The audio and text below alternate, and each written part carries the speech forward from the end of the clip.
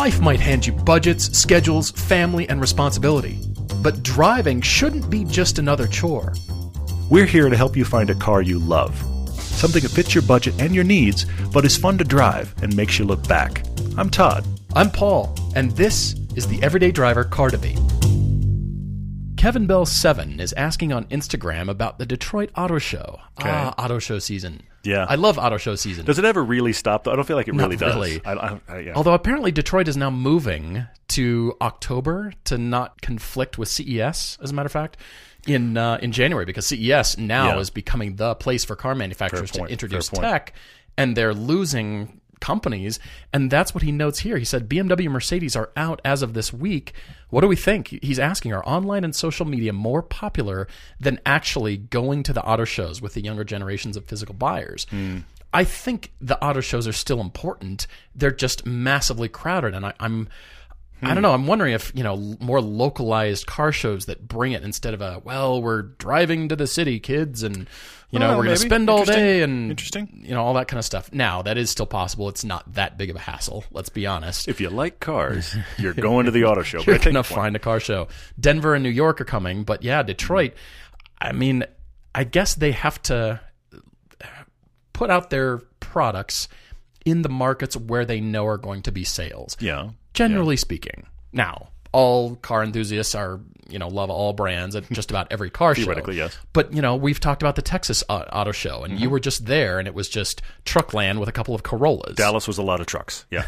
And they had special edition trucks. They had a Camry and no 86 anywhere. They had 8 Camrys and no 86s anywhere in the Toyota booth. And the Toyota had some real estate, too. Did FCA have Hellcats and, the straight line monsters and all that stuff? They did. They had that stuff. But it was, of course, I was there not on a press day. So it was all of the please stand behind this barricade stuff, too, though, Oh, sure, yeah. Well, I think it's interesting, Kevin. And, yeah, I'm thinking, like I said, that because it's just perception, and then with as many employees of the auto manufacturers and all the suppliers that get the pricing plan discounts that are more compelled to go buy their company's product rather than spend the money on a BMW. That's different in South Carolina, different in Alabama, different in Tennessee, different in Ohio, where all these manufacturers are located, obviously. But I still come back to the Detroit is the big one, but maybe it's not anymore. It's interesting how it's changing. The other thing I think is fascinating, L.A., of all places to see the crazy exotic cars. Like on the road is what I mean. Any car you can imagine, you will see one rolling down the road in L.A. But if you go to the L.A. Auto Show, except Porsche, nobody else shows anymore. Ferrari's out, Aston Martin's out. Of the exotics, the Lamborghini's high end. out, Ferrari's not there.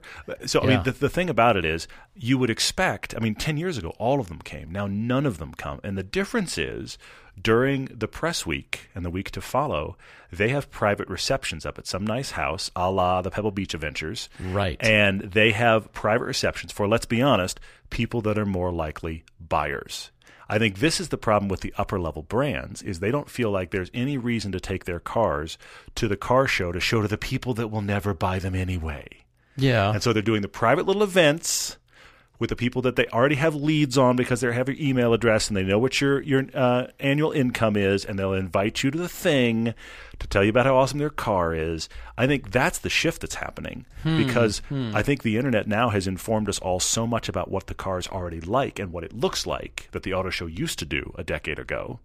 Sure, I can see that. So now, especially if we have high-end metal, we only want to talk to buyers. And I think that's changing the auto circuit a lot. It's become very targeted. And yes, this happens in L.A. And Kevin, I'll bet you this happens in Detroit too. I mean, how about up at Royal Oak, Birmingham, all those areas where the Detroit Pistons live and, the Red Wings players and all the pro athletes, and they've got houses up there and that kind of thing. There may be, that's where you see the exotics, northern Detroit, that kind of thing.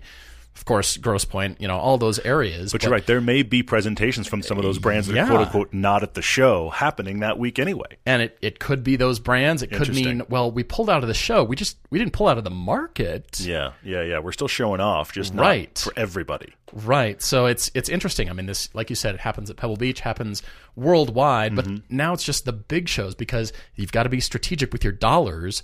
Attending shows and setting up these huge pavilions is millions and millions of dollars. It's very expensive, for these companies. So they got to be strategic. So it's Geneva, it's Frankfurt, it's Paris, it's Tokyo, and then the smaller ones. It's crazy to think that Detroit is now the smaller show on the planet. But it's also, you're right, it's competing for bandwidth, too, against something like CES. And I find it even funnier. If you go back, it's been at least 10 years, it may have been more. The LA Auto Show used to be in January, the same week as the Detroit Auto Show. And they moved it to Thanksgiving week to get away from Detroit. And now Detroit's going, let's move to the fall. Right. And the big thing when LA moved is they went, we'll be the first show of the season.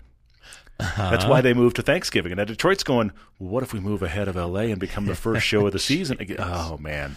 So funny. Well, yeah, because that entire media huddle is going to traipse along and follow the shows around the country. Yes, it does. Like I said, Denver and New York are happening shortly here. Yeah, it's pretty funny. We're getting invites for various events at Denver and some in New York. Chicago just happened, but I mean, those, like you said, those are just, what is popular in those markets. For sure. Very interesting.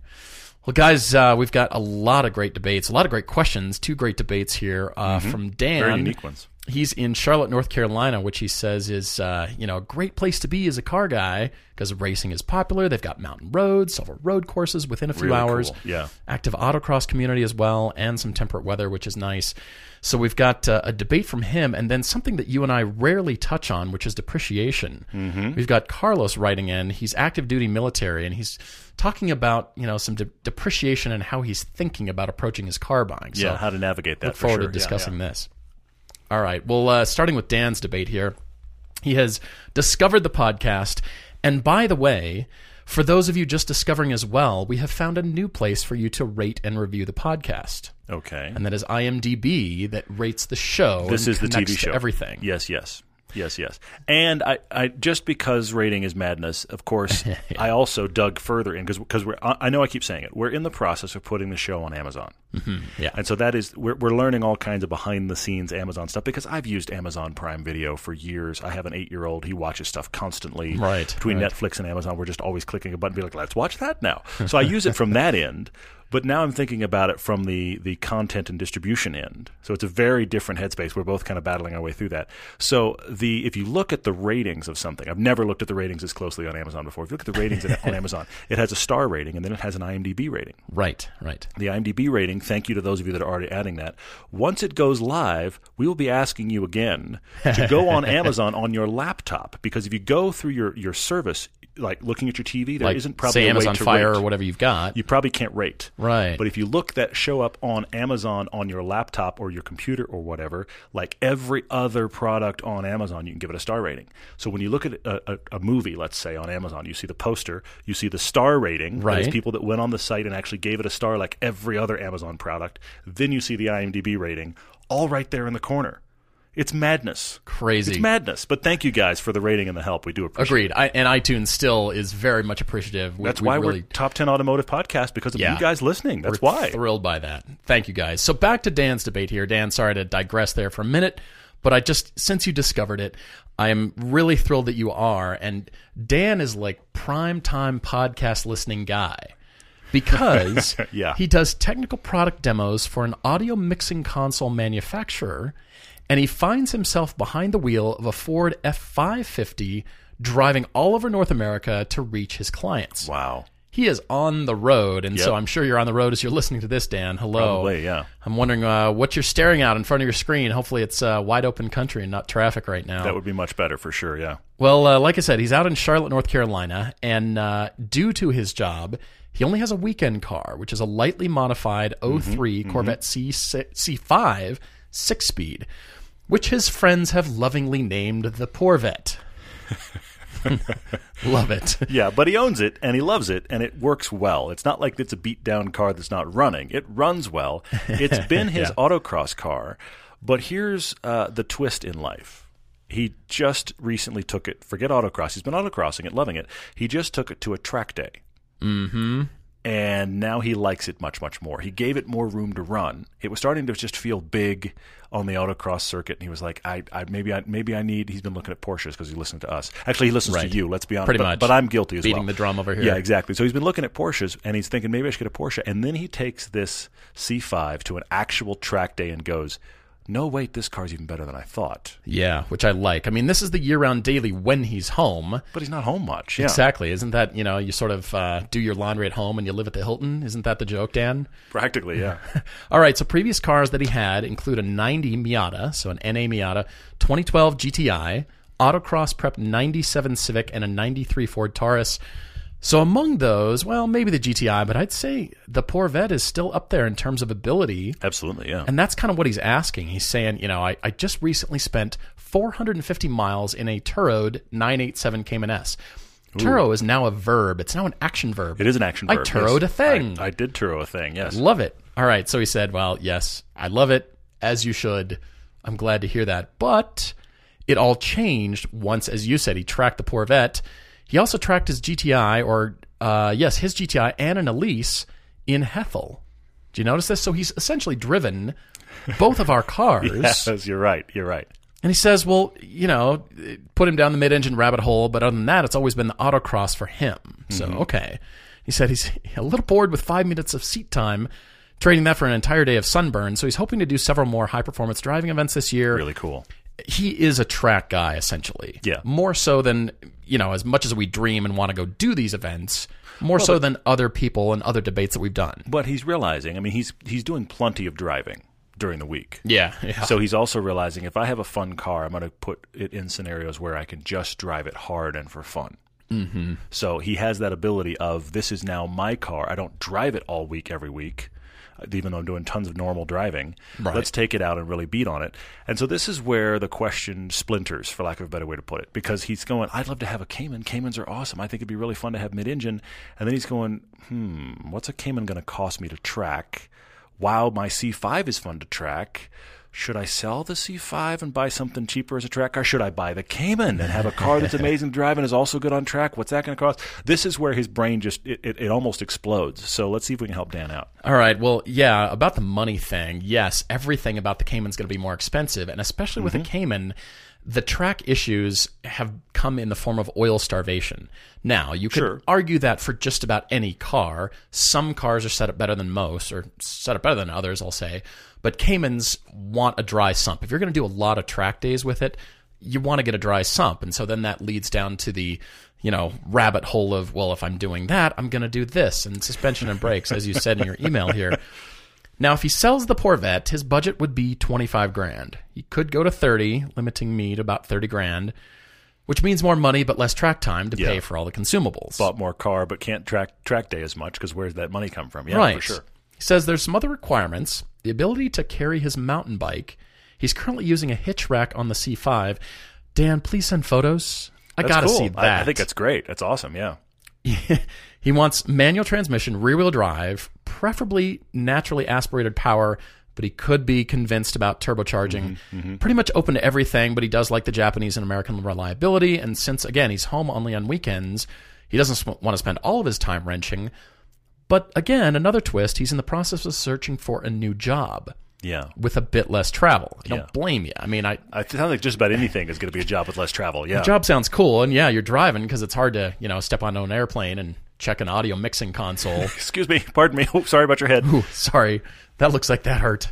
Anyway, so yes, he's looking at BMWs. So maybe he'll, end up having a commute if he gets a new job, looking at E90s, E46s. He's got the Cadillac ATS manual in here, Mazda Speed 3, Focus ST. This would be the just straight normal during the week commute car now. Yeah. But if he gets the C5 replacement, his budget will be less. So what if he keeps the C5? Or what if he does the Cayman plus a really lukewarm, that you didn't even turn the heat on kind of car? Yeah, fair. We'll see. So I'm considering a lot for you here, but the twist for me has been his consideration of a new job. If you liked where you were at, or like where you're at, and you're planning on being there, or just moving up with the company and that kind of thing, my response would be different. Because the presumptuous choice here is, keep the C5 and get a GTI in advance of having a new job, right? You're thinking, sure, well, I'm just going to go get a new job. But, you don't know what that is yet. What if your requirements change yet again after you get a new job? And, I just got this GTI and it's not quite what I need, or, we're moving, or now I got to sell the C5 or something like that. Yeah. You just don't know. Yeah. So therefore, I say, if you're going to get a new job, get that new job first. Yeah. So what you're shopping for. That's a good point. That's a very good point. Yeah. Then, depending on your new income, you might be able to afford more of a fun/commuter car. Paul's essentially saying, go find out more budget, then come back and talk to us. Then we'll buy a Porsche. Yeah. Yeah, I mean, you hear what I'm saying. I mean, I'm not trying to really cream your budget here, but I'm just saying, if the fun/commuter is a desire that, you want a better car for that, and then still keep the C5 for the track time. Yeah. Honestly, man, you've got the car. You've got the Corvette, the Porvette. Mm-hmm. I'm almost thinking just put your money towards tracking that guy and put the parts into that, because it is a track car. If this were your commute car, I'd say go get a different car that isn't eventually going to nickel and dime you. Then, you're throwing a bunch of money, and then the sum of your parts is worth more than the car. Which would happen quickly. But I also feel like that's the kind of thing where when you start putting parts into a car and the parts are now worth more than the car, I feel like the only time that equation has to really make sense is because the car is only used to track. I feel like that's the only free pass in that equation, because you start going down that rabbit hole of, I'm going to cage it and I'm going to strip the interior. And now the car, if you just sold it, is worth nothing. Yeah. But the parts on it are great and it's robust and it can track all day long. I mean, keep this in mind. Our friend Matt Farah used to have a C5. Right. Okay. And he got it when he was 18. Yes, and he steadily over time put money into it and made it, let's be honest, more and more like a track-style car, to the point that the last few years he had in L.A., he didn't drive it at all because it was completely wrong for that environment. And every time he was going to a track, he was probably driving a press car, so it's not like he was taking his Corvette on a road tour to a track. So it became an irrelevant car for him, and he finally got rid of it. Now, I believe he got rid of it to Jack Baruth and his wife, who I think are tracking it. So, I mean, that makes perfect sense. Winning like crazy, too. Well, they have fun no matter what, but I think they may be actually tracking that car. So that's pretty cool. Yeah. So I actually agree with you. I'm kind of surprised to go down this route, but I actually think you've brought up possible track cars. Of course, the Cayman was in there, but you also brought up, should you get a Z car? Should you get an 86? I think those are viable options, but I think you should take a hard look at this C5. Mm-hmm. If you really want to track a lot, what if that was the only thing that car was for? What if that was dedicated, its role? Fully dedicated, you're saying. And then you can free your mind a little bit on that car of just going, what would I like to do to it? I don't need to do anything. I can track it exactly like it is, or I can go down, I need tires. I need different brakes. You can go nuts, but it's not impacting. They had that one person wrote into us and said, don't waste your paycheck. You're not impacting your car that you have to drive every day, but it's a paid-for known quantity. That's what I like about it. You said you got a little bit of wrenching that you know how to do. You're comfortable doing that little bit of wrenching. So my feeling is the C5 is a known thing you like, and you're also, I feel like, just discovering what it's capable of on the track. So take a car you know, like a pair of sneakers you love. Take a car you know and get good at the track in that car and see where it takes you. So I actually thought, keep the C5. Let's shop for this other car is kind of where my head went. I will say to you, I honestly think the 86 is a great choice across the board. You can get there's a really cool company that makes a rear hitch for that car that plugs into the 2 tow hook ports. No kidding. It pops out of the tow hook ports, and it can take a bike all day long. Really? So that's really cool. That's a great idea. It's a great idea. You just torque it into that, and there's your hitch. You don't have to put a full hitch on. Does it have a quick release kind of thing so you can put it on and off quickly, or is it just mounted? It takes a little bit of time. Okay, fair enough. But you torque it down into because there's 2 tow hook hitches on the back. Two ports. Not single. There's 2 of them, one on either side. So you have the bar across the back. Because if you remember, the 86 it's a different approach. It's got that really low center tail light, if you remember, where the reverse light is. So there's a whole problem with what would you do with a hitch on this car? This is the workaround. And it's got the fold-down back seats. This is a car I've done it, you genuinely can haul bikes around with an 86, and you can go track it. I think the 86 you're going to find, because it's newer, it's going to be cheap to run, the consumables be simple. You could go down the rabbit trail of that car of, I'm going to get a supercharger, make it more track friendly. You could do that all day long.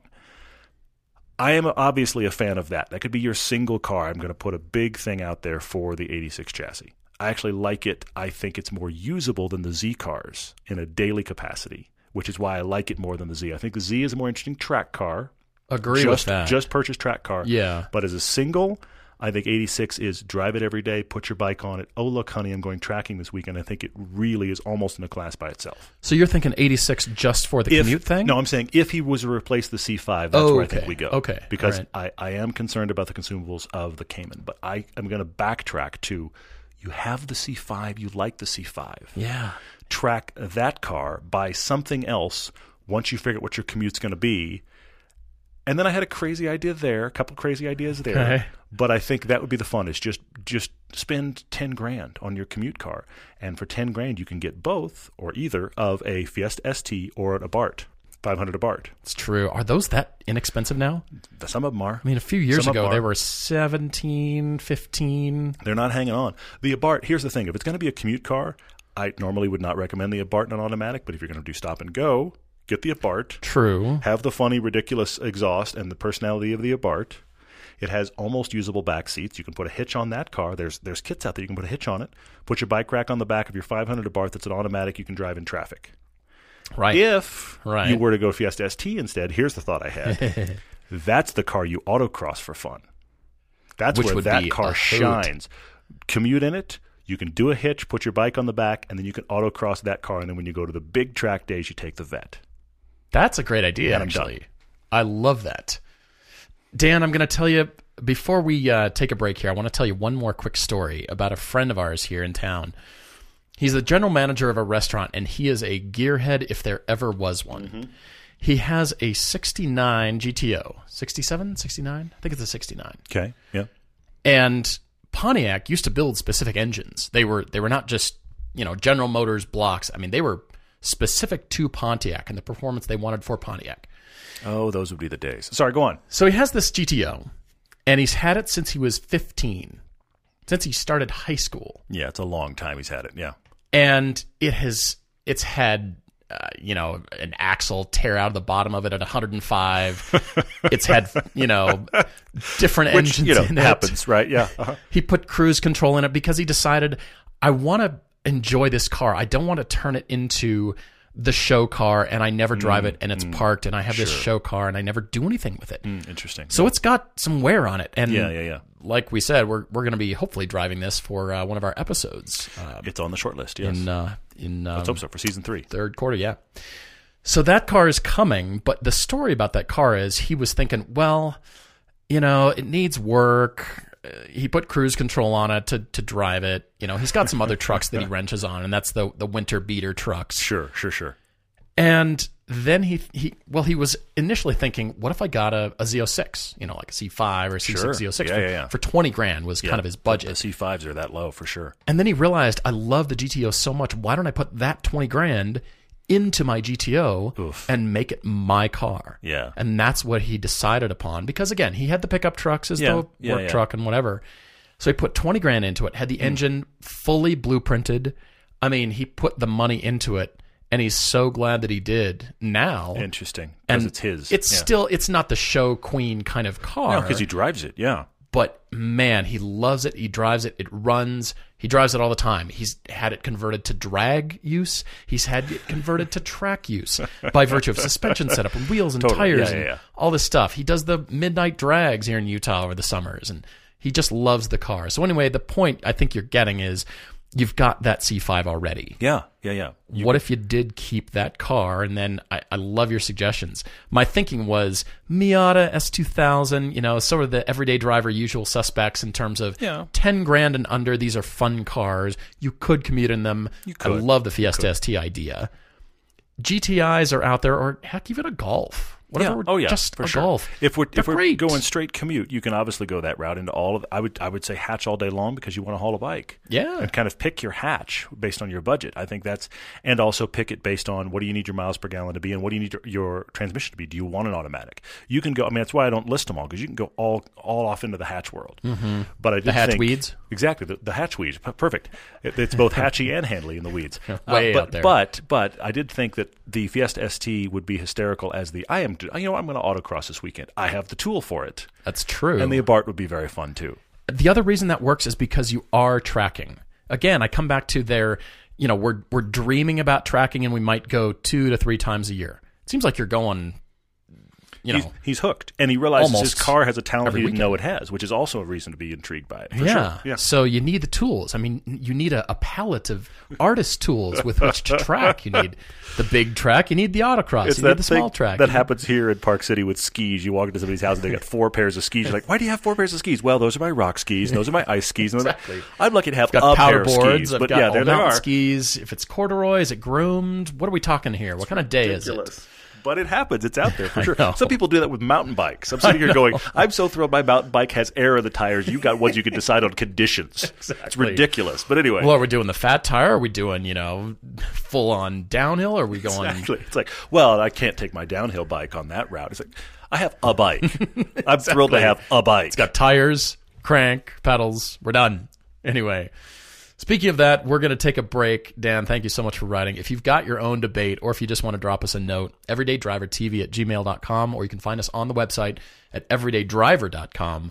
Write us there. Love to hear your debate. Love to hear your stories like Dan's and what influences you, what you guys are thinking about, because, of course, the shopping on our side never ends. Mm-hmm.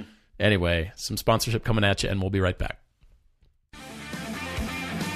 Hello, guys. It's MMA fighter Chael Sonnen. Check out my podcast, You're Welcome, with Chael Sonnen every Wednesday and Friday right here at Podcast One. We cover the latest in mixed martial arts and everything else going on in the world of sport. Listen free to You're Welcome with Chael Sonnen, exclusively available on Apple Podcasts, at podcastone.com, and on the Podcast One app. If you love the show, share it with a friend and leave us a rating and review.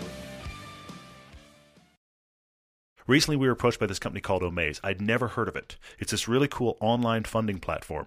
You're actually donating to great things, great nonprofits. And so they approached us about this new thing happening. Kimball Musk, that is Elon Musk's brother, has just announced he's giving away his personal, fully customized, loaded Model 3. That's right, Tesla Model 3 being given away for charity. All you have to do is give a donation to Omaze. So follow me here. Cool stuff is happening. Partnered with Omaze, the online fundraising platform. One lucky person is going to win this loaded Model 3, the 6th Model 3 ever made, courtesy of Mr. Musk. Now, this is Mr. Musk, the brother, by the way, Kimball Musk, not Elon. But still, that's pretty cool. This is a loaded Model 3, everything. Voice-activated controls, Wi-Fi, LTV connectivity, premium audio system, LED fog lights, the long-range battery, even the taxes are covered. You can enter for as little as $10 and get this, Kimball's own initiative to provide healthier futures to kids, benefiting Big Green. This is the Promoting Futures for Kids Through Learning Gardens and Food Literacy Programs. How cool is that?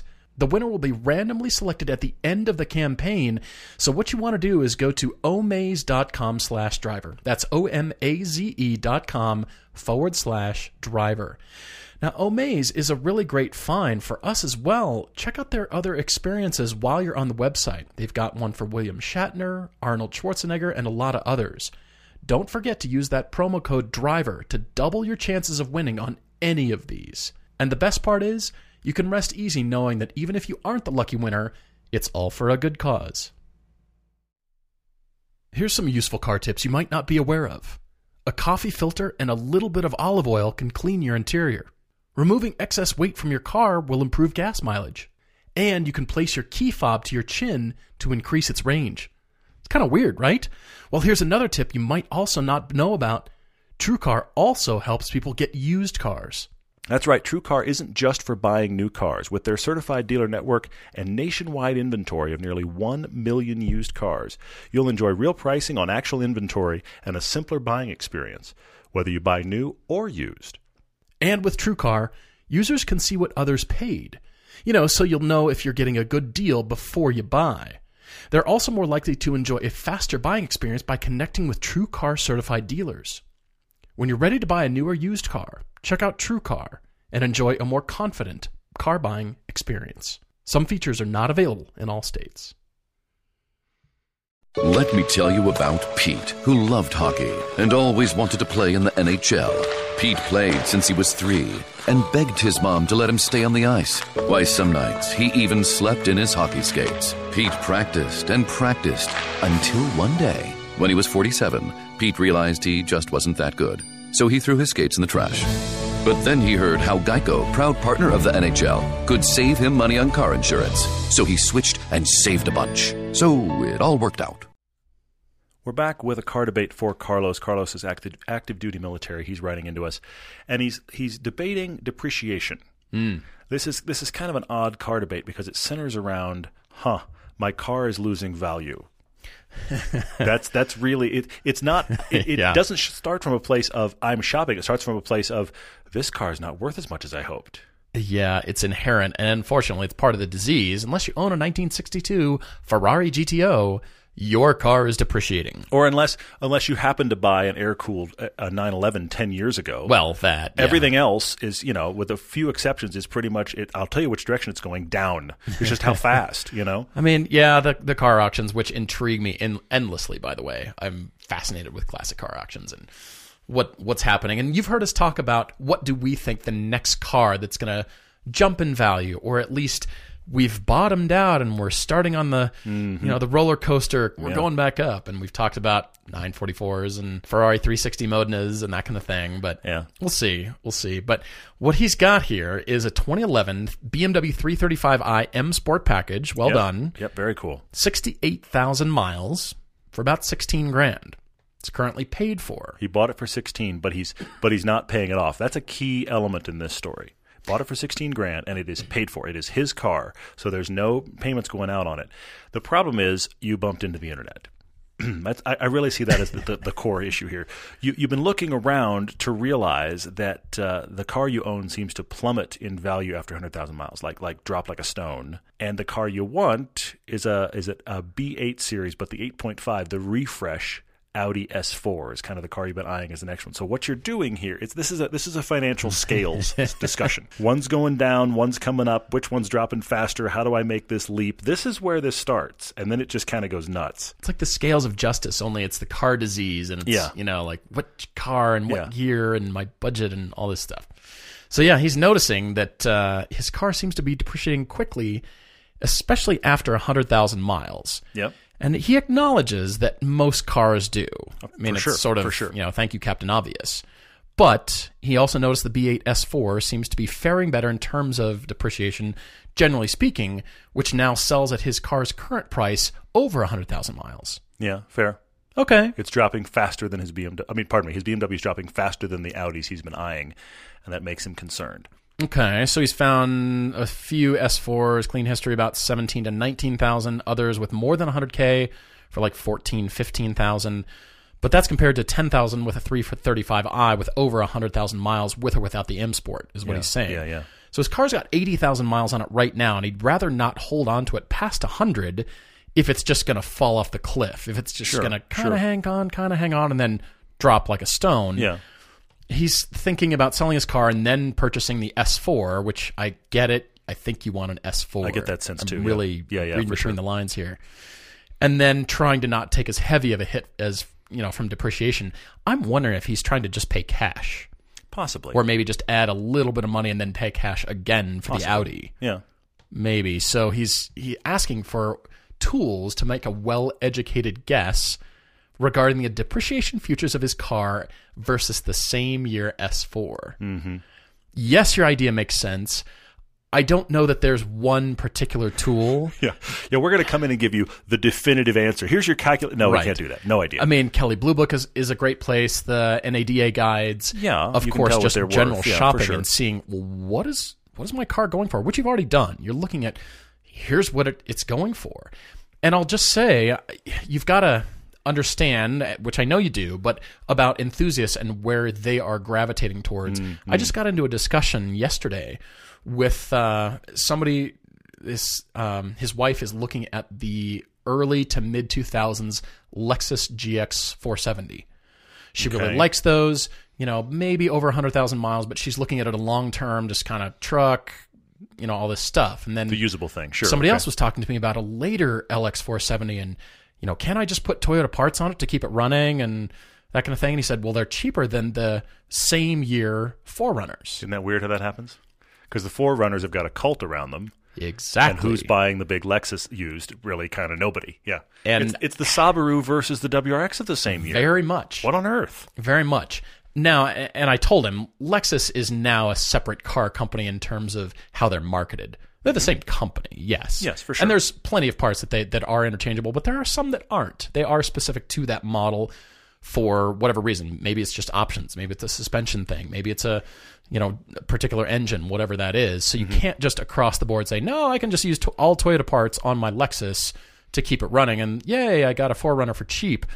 I can't really say that with complete confidence. So I said, if you want the 4Runner, well, there you go. That's why they're $14,000 instead of $11,000. Yeah, because everybody wants the 4Runner. There's a 4Runner cult. There really, really is. Yeah, for sure. So same with he was talking Land Cruisers, 4Runners, all that kind of stuff. I'm like, yeah, that's what people are wanting.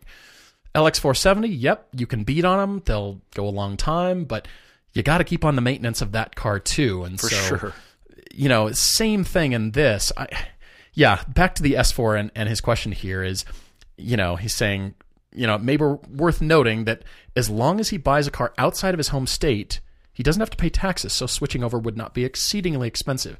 True. Which makes this the twist and the possible, go ahead and do it.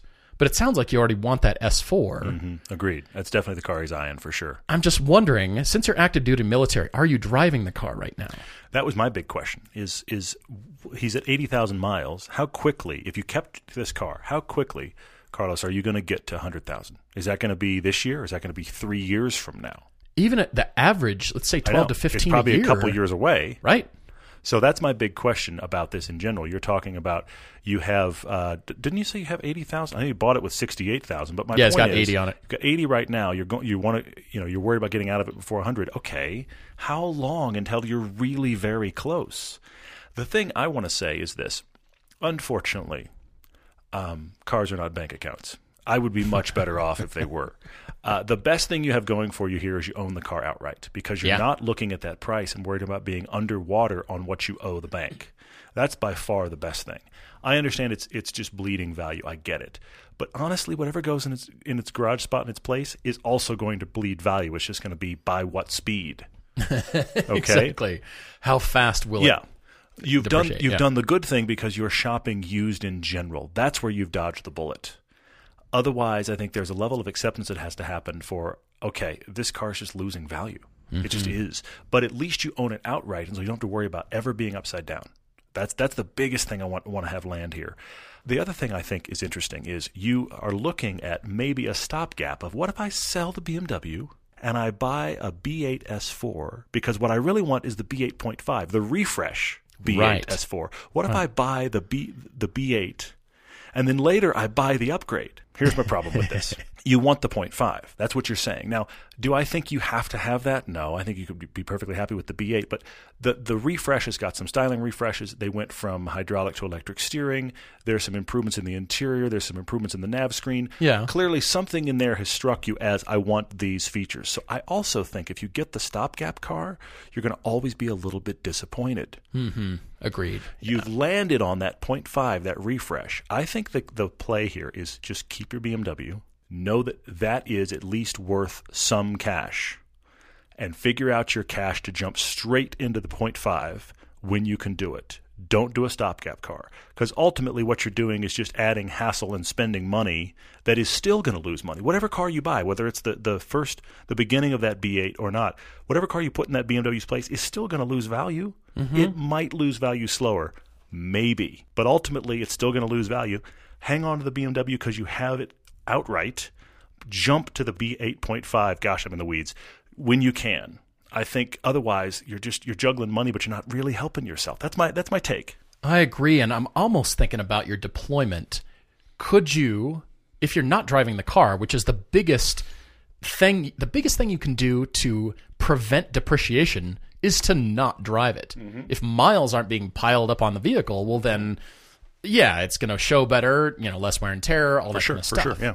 But depending on your deployment, could you have a friend or family member sell your car right now if you're not using it? That's a big question. That's a great question. Is he using it at all? Sell it. It's a great question. Is it parked? Mm-hmm. And when you come back, and maybe you can kind of rent and Turo and, borrow cars until a great question. Yeah. you know what is next happening in your life. And then you've got that money already put aside. Maybe it's in an investment. Yeah. And we're not investment advisors. Well, but here's the thing. But it's cars are not investments. You could True. put that money in a bank and let it sit there, and it would lose no value. True. That's the biggest thing. Literally let it sit in a savings account. Sell the BMW now, let it sit in a savings account while you're deployed. Come back and use that money. I'm telling you, I guarantee you Exactly. that money in the bank will always be worth more than the S4 you bought as a stopgap. It will keep losing money. Then sits for a while, maybe another deployment or whatever. Now, I get it. You might just want a car when you come back. Welcome to the show. We're glad to have you, for sure. And the fact that, I have a car and I'm dreaming about my car sitting at home waiting for me, that's huge. Cool. I'm It's not very cool. discounting that. But again, could it be sold? And then when you know what's next happening in your life, then go for that Audi. Because it's almost not worth us suggesting other cars to go drive and buy because you want the Audi. This email is very clear. I think it's also very interesting that it's the refresh. It's not just, I want a B8 S4. I want a B8.5 S4. Yeah. And the discussion of I might buy the earlier version for a time. And I just to think that's tide gonna me be, over. I think that's going to be a disappointment every time you sit into it. You almost got the car you wanted. Almost. I almost did. Don't do that to yourself. That's no fun. It's just so close and you fell on your face. I just don't think you're going to like that as much. Again, I'm not discounting the love to have the car sitting and waiting for you. But again, For sure. I'm saying hold off and at least hold off or create a savings account. Exactly. Hold off or sell it and then get the exact car you want when you're back and you know what's next. How to solve depreciation, not drive your car. Well, but if you're worried about investing in cars, we are not the podcast for you. That's just not my gift. We are jumping to questions. Bravo, everyone. This is amazing because you're giving us some great questions here. I got to jump in with Carter H's question on Facebook. I'm so glad you're doing this one. I'm very intrigued to hear your answers. I've wrestled with trying to suggest stuff that isn't going to embarrass me. Oh, I have two answers right away.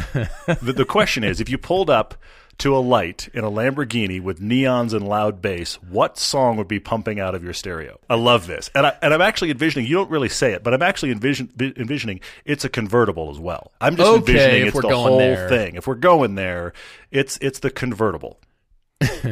So everybody hears everything you're playing. It's one of two things. Okay, go. It's AC/DC Highway to Hell. Okay. Or it's Zeppelin's Nobody's Fault But Mine. That's pretty good. Those are my two. One of those two. Because I just think if the car pulls up beside you at a light and it's blasting one of those two songs, you kind of go, yeah, that's appropriate. You're that guy. And I would be that guy, I admit. All right, so mine, the inside joke, everyone, is that when Todd and I were shooting, I forget what shoot it was. Was it the 1M? Don't know. And Mustang? We saw this guy cruise past on a Bombardier, the Can-Am. The I'm almost on a motorcycle. And he was blasting Mariah Carey. And he was shameless about it, too. And he noticed us noticing him, and he just pointed at us as he drove by. Really confident point, like, you know it. I am that awesome. And we just thought, that's not what we were thinking. He was a big guy, too. So we always come back to if it's going to be music, it's got to be Mariah Carey, right? Yeah, for sure. I'm more of like Stevie Ray Vaughan. But it doesn't go with that car. So that's why I thought pick the most annoying song you can think of. Because it's not for you. It's not for your enjoyment. It's to annoy everybody else. If I already look as crazy as this, I might as well just keep annoying people. But see, this is a car I would drive daily. So I just embraced one of the songs that I think are appropriate coming out of that car that I actually listen to. I hear you. Stevie Ray Vaughan is not, it doesn't even come close to matching. Yeah, Stevie Ray Vaughan is What's Your Muscle Car. I get where you're going. Yeah, I see what you're saying. But it'd be something annoying.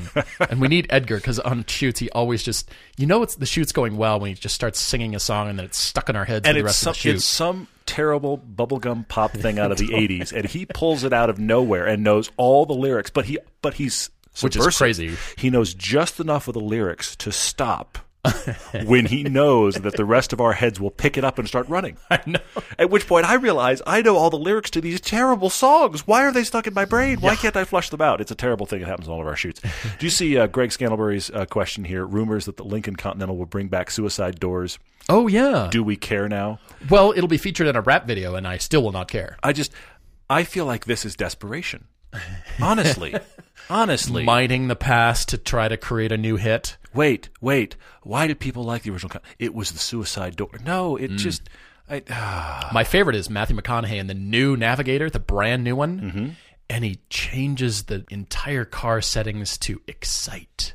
Hey. And he drives off the front-loading boat off into the wilderness, and he's in Excite mode in his giant truck. Yes, in his rolling house. With Nothing leather. exciting about that. I feel like this is going, what's something we can add to the marketing brief? Oh, the doors open the other way now.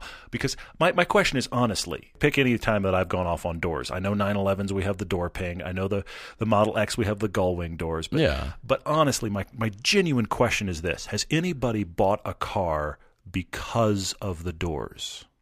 With the possible exception of a Lamborghini Countach. But at that point, you already had the money, and all you want to do is say, look at me anyway. True. With the possible exception of that car, has anybody said, I wouldn't have bought that car, but now that you've changed the doors, I will? I think you're a Continental buyer or you're not. That's I guess, my ultimate takeaway. Airport car service? No, but seriously, you're either going to buy the new, because if you want a luxury alternative car, it's a viable option. But I think you're either going to buy that car or you aren't. And suicide doors or not are going to make no difference. I agree. This is a terrible idea. And again, looking to the past, we've gone through that era in car design. It was called the 2000s. Where we had the HHR and the Plymouth Prowler and all that stuff. We went through it. We survived it. We're past it. The only nod to Cadillac tail fins is in the Escalade. Sorry, I can't take it seriously. Go on. Sorry, it's the very tall verticals on the D-pillars that are a very classy nod to the tall tail fins and that signature lighting element. That's the only thing they do, and it's on a modern-looking suburban That's Cadillac an interesting Escalade. point. What if Cadillac decided on their next model year everything gets fins? It's the same kind of thinking that this Doors does. Interesting point. And they're mining the past to try to come up with another hit, and it's so much of a foregone conclusion, everybody would roll their eyeballs. Again, not care. It's just, come on, guys. Think of something different and fresh and new, and take Lincoln in a modern direction. We don't have to keep looking back to make something new. We're past retro. We're done. I see that. I know you have a big thing about this, and I honestly that bothers me less because I feel like, okay, you brought back the Continental name, you want to bring back the suicide doors, that's fine. But my big thing is I don't think adding that feature to this car is going to sell another more Continentals than they're selling already. You're either buying one or you're not. Mm-hmm. I don't think there's some guy with money to buy a Continental that is shopping 7 Series right now. He's shopping 7 Series right now, and now that Lincoln is going to do suicide doors, forget it. I'm not buying a 7 Series. I'm buying a Lincoln Continental. Man, not happening. That pushed me over the edge. Not happening. Thank you, marketers. I am with you. Stop it. Take Lincoln in a new direction. That's why Cadillac is kicking you right in the teeth. Well, and Cadillac is still struggling. Let's be honest. They're making great chassis and good cars, but the Germans are still killing them. Speaking of retro, Frank B. asks us, what do we want to see out of the Bronco? Well, talk about a name from the past. Yeah. This is a better thing. We can work with this. Okay. The logo, this is what I want to see, Frank. All right. The logo will be a bird riding a horse. A Raptor Bronco. I was actually hoping for a Raptor Bronco, too. It's funny Raptor Bronco. That's frightening, but bird riding the horse. That's the new logo. A Raptorized Bronco? How freaking cool would that be? Yeah. I had thought of that as well. The Raptor Bronco would be fun. But we got to get the Bronco to land first. The Bronco has to land, but it has to be convertible. I mean, the entire top the back shell thing has to come off. That has to come off. If it doesn't, you're losing half your sales right there because that is the whole party mode there. But is that different than the Lincoln Continental suicide doors? It is because I can see that being more useful and more of a, hey, it's like a Wrangler. Take the doors off. Take it to the beach. Fair point. It's along in those that market lines. Segment, you kind of need that. That is an interesting point. You're going to compete with the Wrangler. It better have that. That's a great point. Right. Rather than just, well, look, the doors open differently, and the JFK car, and aren't we done with this? Fisker is doing it on his new thing, and it's like, okay, great show car, but can you just make it affordable? We just make it affordable. But that's the whole discussion also spinning off of autonomous cars, is almost every autonomous car concept seems to have suicide doors. Mm-hmm. Because it's now it's not a car, it's now a living room. So the double doors open like French doors, and now step inside the car you don't have to drive. Anyway, these are back into concepts that I just can't stand. Nick wrote in on Facebook and asked an interesting question. He said, do we ever, because we've been doing this a while, do we ever have cars we feel differently about now than when we reviewed them? This is a great question. In general, by the way. I will say yes, that happens. Absolutely, it does. In the same way that a person that is now, I mean, look, candidly, when I first met Paul, he was my least favorite of my roommates. Now he's one of my best friends in the world. Yeah. Okay. Yeah. Over time, your perception of things changes. Over time, a car that comes out and seems interesting, 6 months from now, if their competitor comes up with something that destroys it, you look back at the other car like, well, it was good. But this is why weird, Chryslers in the 90s wound up as car of the year. It's like, that car was awful. But at the time, seemed like a halfway decent car. So, I mean, this has happened to us as well. But I will say this, Nick.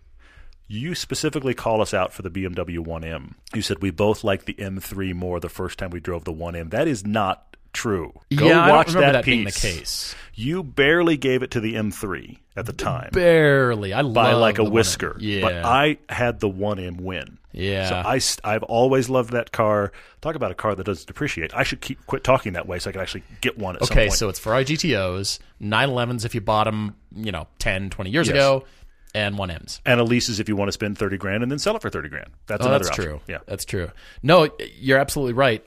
I loved that 1M. The M3 is so compelling with that V8. The power out of that really V8 like that was V8. just so compelling, and I think that was the whisker that pushed me over the edge. But man, that 1M is amazing. Mm-hmm. But again, we have to drive cars for what they are and the comparisons we do at the time. That's all we can do. For sure. So that is the thinking, obviously prevailing thinking. But then, we love the Boss, and then the GT350 comes out and smacks it between the eyes. Excellent point. That's a great comparo there for sure. Yeah, we still love the Boss, but man, is this GT350 amazing. Yeah. Well, everything marches forward. Theoretically, it's going to change perception of cars going reverse, all the way to the point that this is why people buy cars from when they were in high school. Yeah. Is that a better car than the one in the showroom right now? No, it's not. Do you want it more? Probably. Yeah, exactly. Does it drive better?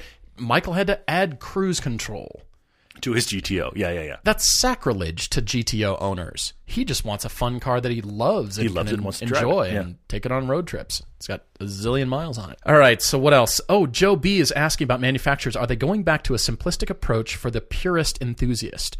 And he's saying minimum electric components, rack and pinion, manual seats, manual transmissions, and crank windows without charging more for less. And he's calling out Porsche here. Yes, as they do. Says, I miss the raw 90s turbo fun. I agree with you. I'll say this little tidbit that you can appreciate, and you'll understand where I'm going, Joe. On Todd's Elise, the electric motor assembly in the door is cheaper and less complex and takes up less space than a manual window crank. Yeah, you can get it with a manual window crank, but it's amazing. Yeah, they gain door space with the. It's very funny. Yeah. Yes. So very few Elises have a manual window crank, and you think, oh, get a manual because it saves weight. You'd be wrong, because the smaller electric solenoids are actually lighter, even though it is tech. So by that comment, you can kind of see where I'm going. Manufacturers are always trying to combine new manufacturing processes in the search for better, faster, cheaper, all those kinds of things to meet new criteria, new policies, all that kind of stuff. So I don't ever see them going back in terms of, well, we're going back to, using manual window cranks as a broad example, whatever that category is. Doesn't have to be that, but we're not going back to that. We're going to go to, hey, this manufacturing process actually made the electronics lighter, cheaper, and therefore ultimately a better car theoretically, and it's now made out of high strength plastic, or it's bonded together with adhesives. It's not screwed together. Well, we saved weight, all those kinds of things. So I think the push for the purist will continue. I say that with a lot of hope and a lot of optimism. Yeah, you and I feel differently here, but okay, go on. I say that with optimism. I know. But I know. You're saying it with like you mean it. But I understand that, we're not going back to the, technology changes things, obviously. We're not going to the heavier metal cranks in there, and it doesn't make sense to do that, is the point. Well, saying something as the Elise owner, I honestly don't know, and there was somebody that is writing an email as we speak right now. I honestly don't know what the weight difference is between the crank window Elise and somebody knows, and somebody is going to send it to me, and they're going to say that we were right, or Todd, why didn't you say this? And I will flat out say I don't know. Right. So I'll put that out there. And Lotus owners, literally, it's a thing. When you take something off your car, you weigh it so you know how much weight you saved. I mean, we get little nuts. So I will admit that hasn't happened. But here's the thing. An Elise can't be made right now because of pedestrian crash standards and the fact that it was made under a weird loophole in the first place. It doesn't have like advanced smart airbags or something. That's why they stopped selling it here, because it didn't have 2-stage airbags, and Lotus went, well, we're not going to do that technology in the car. That's why you can still get them overseas. So it's all of this kind of stuff. The thing that isn't going to happen is we're not going to go backwards on safety requirements. So if you have this stripper car available, it's not going to go backwards on safety requirements, which is going to limit its ability to either A, be mass produced. You can sometimes get waivers for low production cars, see the Elise, see the Atom, etc. But so it can't be mass produced because it's going to have to meet safety standards. So if it has safety standards, it's going to have more weight. But here's the biggest answer I have to your question, though. The only reason that auto manufacturers are going to ever make a bare bones back to basic cars is if all of us, and I'm looking at myself and everyone listening, if all of us enthusiasts buy them when they're new. It's true. And we to don't. Get the sales numbers up. And we don't. And so manufacturers don't make them. That's the biggest thing. Welcome to FRS, not the 2.0 version. Well, but I mean, look, the GTR is not a big sales hit. It's just not. It's a Halo car. It's a Halo car, but it's not like it's a volume seller. Okay? Oh, you've got a GTR too, huh? The FRS, the MX-5, these cars are not. I mean, the MX-5 obviously over time has sold a ton, and it's kind of the oddball, but it's not like Mazda's volume seller either. No. But enthusiasts have got to buy them. We all do it. I am the poster child of this idea.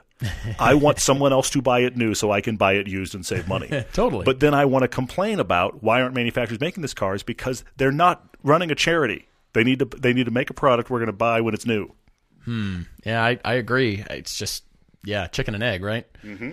Ben C. asks us what car he should Turo for a long weekend in Miami.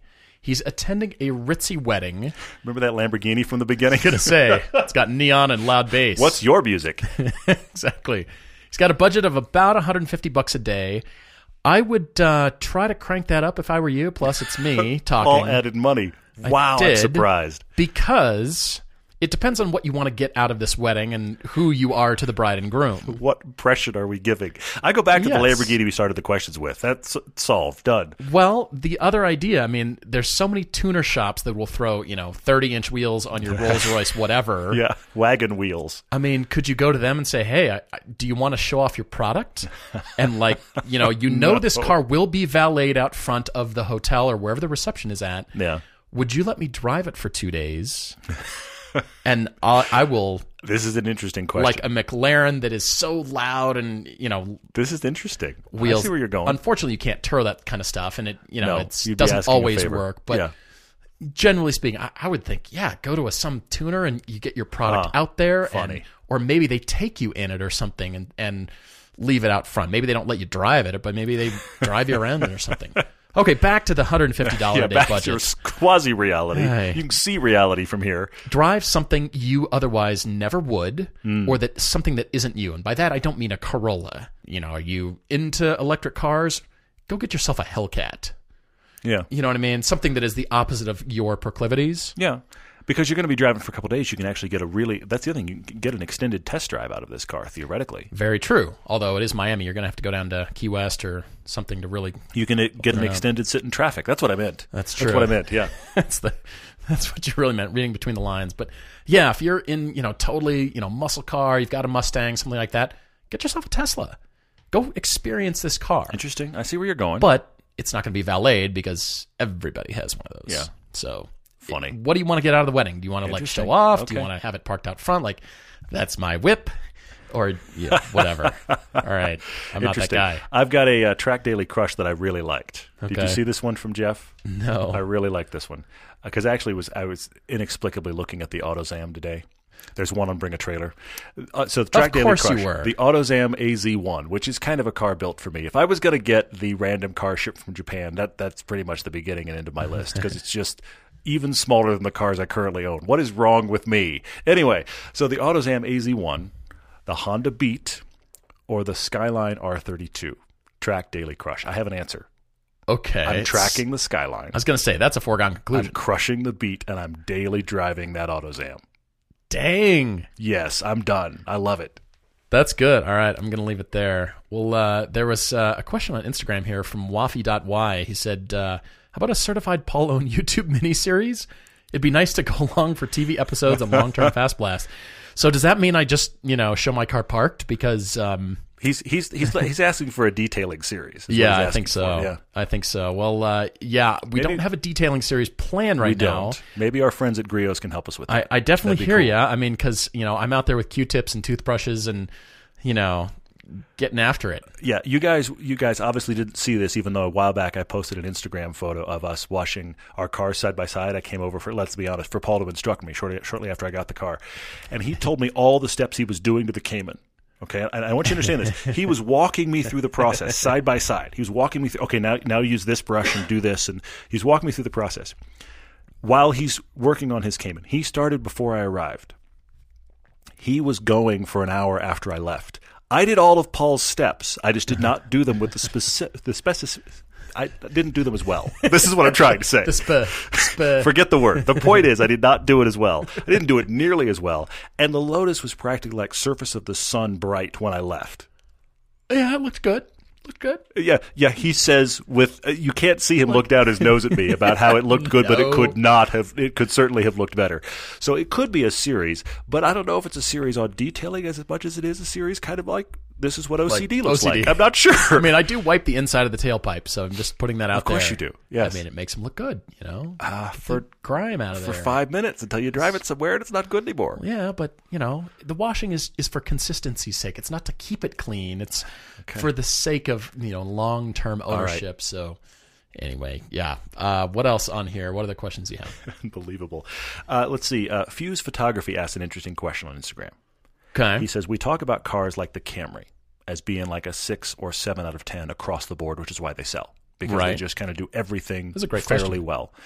What about buying one of those, since they're obviously solid commuters and they're reliable and they get decent gas mileage and they've got space and all that good stuff, and then trying to fix the enthusiast parts of it and trying to make it an 8 or 9 or a 10 in those areas? What do we think of that? Is that possible?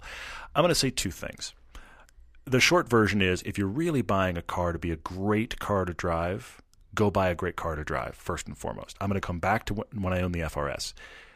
Could I argue that it was underpowered? Of course I could. But I was buying a car for the handling and for the interaction with the driver. And that was the thing the FRS did best. And I did as much as I could take it on drives where I could enjoy what the car did best. If you're worried about driving a car that you want it to be fun on a back road, then you kind of need to buy a car that lends to its strengths. Now, to look at this the other way, when we drove that Honda Coupe a while back, Honda Accord Coupe, the biggest Achilles heel of that car was terrible tires, and we kept talking about it. It's got a 6-speed, it's got a good engine, it's a nice place to be, it's a Honda, it's going to run. I wish this had some Pilot Super Sports on it. We kept saying that because we thought, how great would this car be? True. You can, any car you have, you can improve so much. I would just say with tires. And then we have a local guy, Sasha. Yeah. Who this kind of proves both of my points in one story. Okay. Sasha had a maroon 4-door Accord. Yeah. Okay, that was his car for a long time. Over time, he decided he wanted it to drive better because he was going on. We had Park City Car Club drives where the guys that are running the front of that pack are moving. Yeah. So Park City Car Club drives. He wanted to be in the thick of it. So he put much better wheels and tires on the car, much like he did like Super Sports on the tire on the thing. And then eventually he did, I think, sway bars. And I don't remember if he did shocks or not, but I know he did sway bars. Sasha was running with everybody. Surprise! He was throwing that Accord down back roads. So that proves it can be done. But then here's the twist with Sasha specifically. Same guy. He recently bought an ND Miata, sold the Accord, bought an ND Miata, and he could not be more over the moon for how much more he likes that car. So there's both sides of that equation in one story. I hope that helps. Love it. All right, last question from me is from Dammit Patton on Instagram. He's asking about cops going easier on domestic cars when it comes to ticketing. Chad, I think you're listening. He is our local sheriff. Local law enforcement here. Yeah, that's right. He's had his Camaro for over a year, and there have been times when he's caught dead to rights speeding, and he ended up not even getting pulled over, whereas in his Subaru laden past, if one has a Subaru laden past. It happens. It does happen. Yeah. He said, if I were in the same position, I was guaranteed to at least get pulled over. I think it's perception, but honestly, Chad has told me flat out, if there's a Porsche and it's, speeding, his mindset is that the Porsche driver is more attentive, more aware, probably a better driver, and generally paying attention more to everything that is going on rather than just somebody blasting along in a Malibu or a Camry or something like that. Well, he's taking into account, he's not even necessarily calling out Porsches in general. He made a comment to us as a law enforcement officer. He pays attention not only to the speed, but how is the speeding being done. Yes, agreed. So, I mean, you could make the case for, yes, Porsche aside, but any high-performance car and how it's being handled and driven, they can tell. Versus if you're weaving and all that kind of stuff, I mean, that attracts attention like crazy. Yeah, but that's a fair point. You got pulled over in the GT86. I got pulled over in the FRS, and I swear to you, two things that were hysterical. One, the cop was half my age, and I'm not that old. And secondly, I have rarely seen shock on the look of a face of an officer who's pulled me over, because I've been pulled over plenty of times in my life. There was genuine shock on his face that I saw him recover because he realized I was twice as old as the person he expected to be driving that car, and I got a warning. The point is, I think cops are savvier than everybody gives them credit for as far as cars and their performance and what they can do, and generally speaking, the type of person who's driving that car. Interesting point. I think they're far more tuned into that and can tell, like, okay, I get it. You're a good driver. You've got a hot car. You're just going fast because you like to go fast versus just some, Joe idiot that's hooning and not paying attention to others. I see the difference. Agreed. Yeah. So it just depends on the car, really. Guys, thank you so much as always. We sure enjoy it. Hopefully you do as well. Yeah. And rate and review the show as well. And our television season for season 2 on Velocity is coming to a close. Yep. This weekend is the California Adventure piece again. Yeah, and that will close out season 2, and then we really are working towards season 3, which is July. So brace yourself. Yeah, we're having to. Man, and massive thanks to our sponsors for the TV show, and that is Covercraft, Griot's Garage, and Auto Tempest. Yeah. If you use the code EVERYDAY at Covercraft and Griot's Garage, Covercraft will give you free shipping. Griot's Garage will give you 10% off your order. So don't forget that. Thank you, guys. Really appreciate it. Looking forward to next time. Cheers.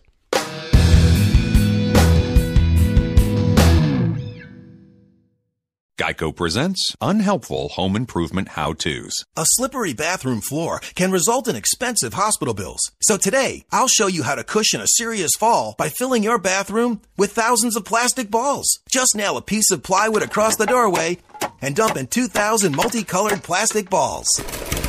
You could try to protect yourself with a bathroom full of plastic balls, or you could get liability coverage through the Geico Insurance Agency. Visit geico.com and see how affordable renter's insurance can be.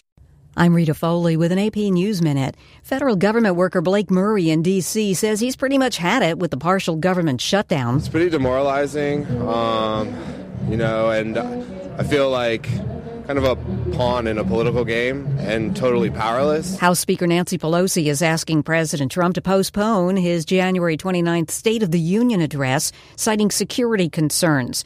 But Republicans say this is just politics, shutdown politics, a move intended to keep President Trump off the national stage. Going to prison for 20 years, a Tennessee teacher who took a 15-year-old student and ran for weeks. Prosecutor Dan Cochran. We think it's a serious sentence. 20 years is a significant amount of time. He's going to have all that time to think about what he did, the consequences of it. We asked for 30, obviously, but 20 is a very serious sentence, and we feel good about it. An employee and a customer at an IHOP restaurant in Huntsville, Alabama, were killed in a shooting that also injured another employee. I'm Rita Foley.